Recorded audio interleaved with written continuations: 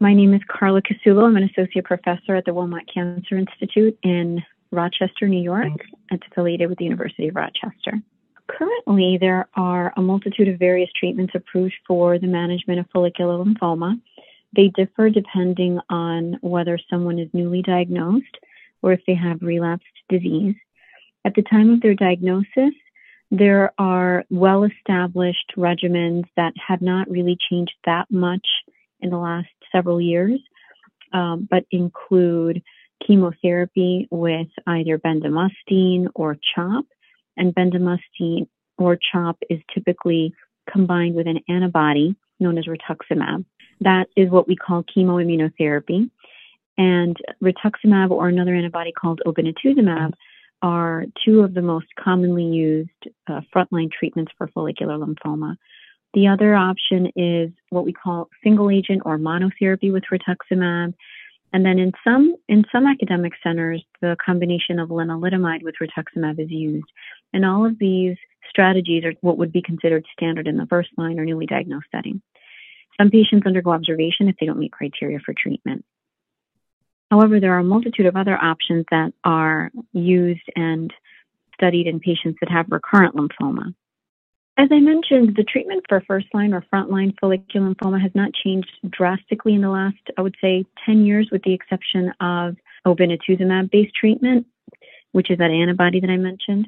But in the relapse setting, there are a number of different things that have emerged. I like to think about them in a couple of different classes. So to begin with, we have basic chemotherapy again, which can be used. So if someone had bendamustine in their first line setting, then sometimes patients are treated with CHOP in the second line setting. But aside from the standard IV chemotherapies, we also have oral chemotherapy drugs that are highly effective and frequently used. So that would be, for example, a drug called lenalidomide. Lenalidomide combined with rituximab is a commonly used and highly effective treatment that was published a couple of years ago. There's also a drug class called the PI3 kinase inhibitors. Now, that's an interesting class of drugs that has some unique side effects. And interestingly, as of December of 2021, the indication for follicular lymphoma was actually withdrawn by the FDA. So the companies wrote to the FDA requesting that the drug no longer be approved for the indication of follicular lymphoma. And that would include a drug called duvelisib and another one called idelalisib. Those were some of the earlier ones that were used to treat patients with follicular lymphoma. But due to some concerns about safety and some other concerns about drug development, it doesn't appear that they are going to be pursued anymore.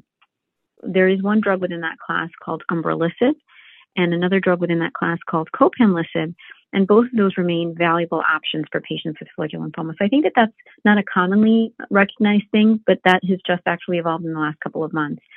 And then there was a new therapy recently approved called anti-CD19 CAR T-cell therapy, which is for patients that have follicular lymphoma that has been previously treated several times.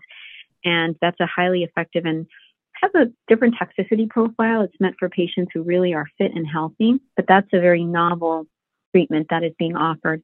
And then lastly, a drug called tazemetostat, which is a drug that blocks an enzyme called EZH2, which happens to be a very important target in follicular lymphoma. A lot of various different choices that are at our disposal. And honestly, the way that we choose between them depends on each individual patient. One of the things that I'm pretty excited about is studying a class of drugs called the bispecific antibodies. These drugs aren't really approved yet. They're being studied. But basically, they are drugs that target two different proteins on the surface of the lymphoma cell, been met with significant success in follicular lymphoma, actually, as well as in certain other lymphomas. And I think that there are drugs that may give some of these more aggressive treatments like CAR T-cell therapy. It might give those treatments a run for their money because they are a little bit less toxic. They can be given sometimes in an outpatient setting, and they're easier to deliver to patients in more of a community setting.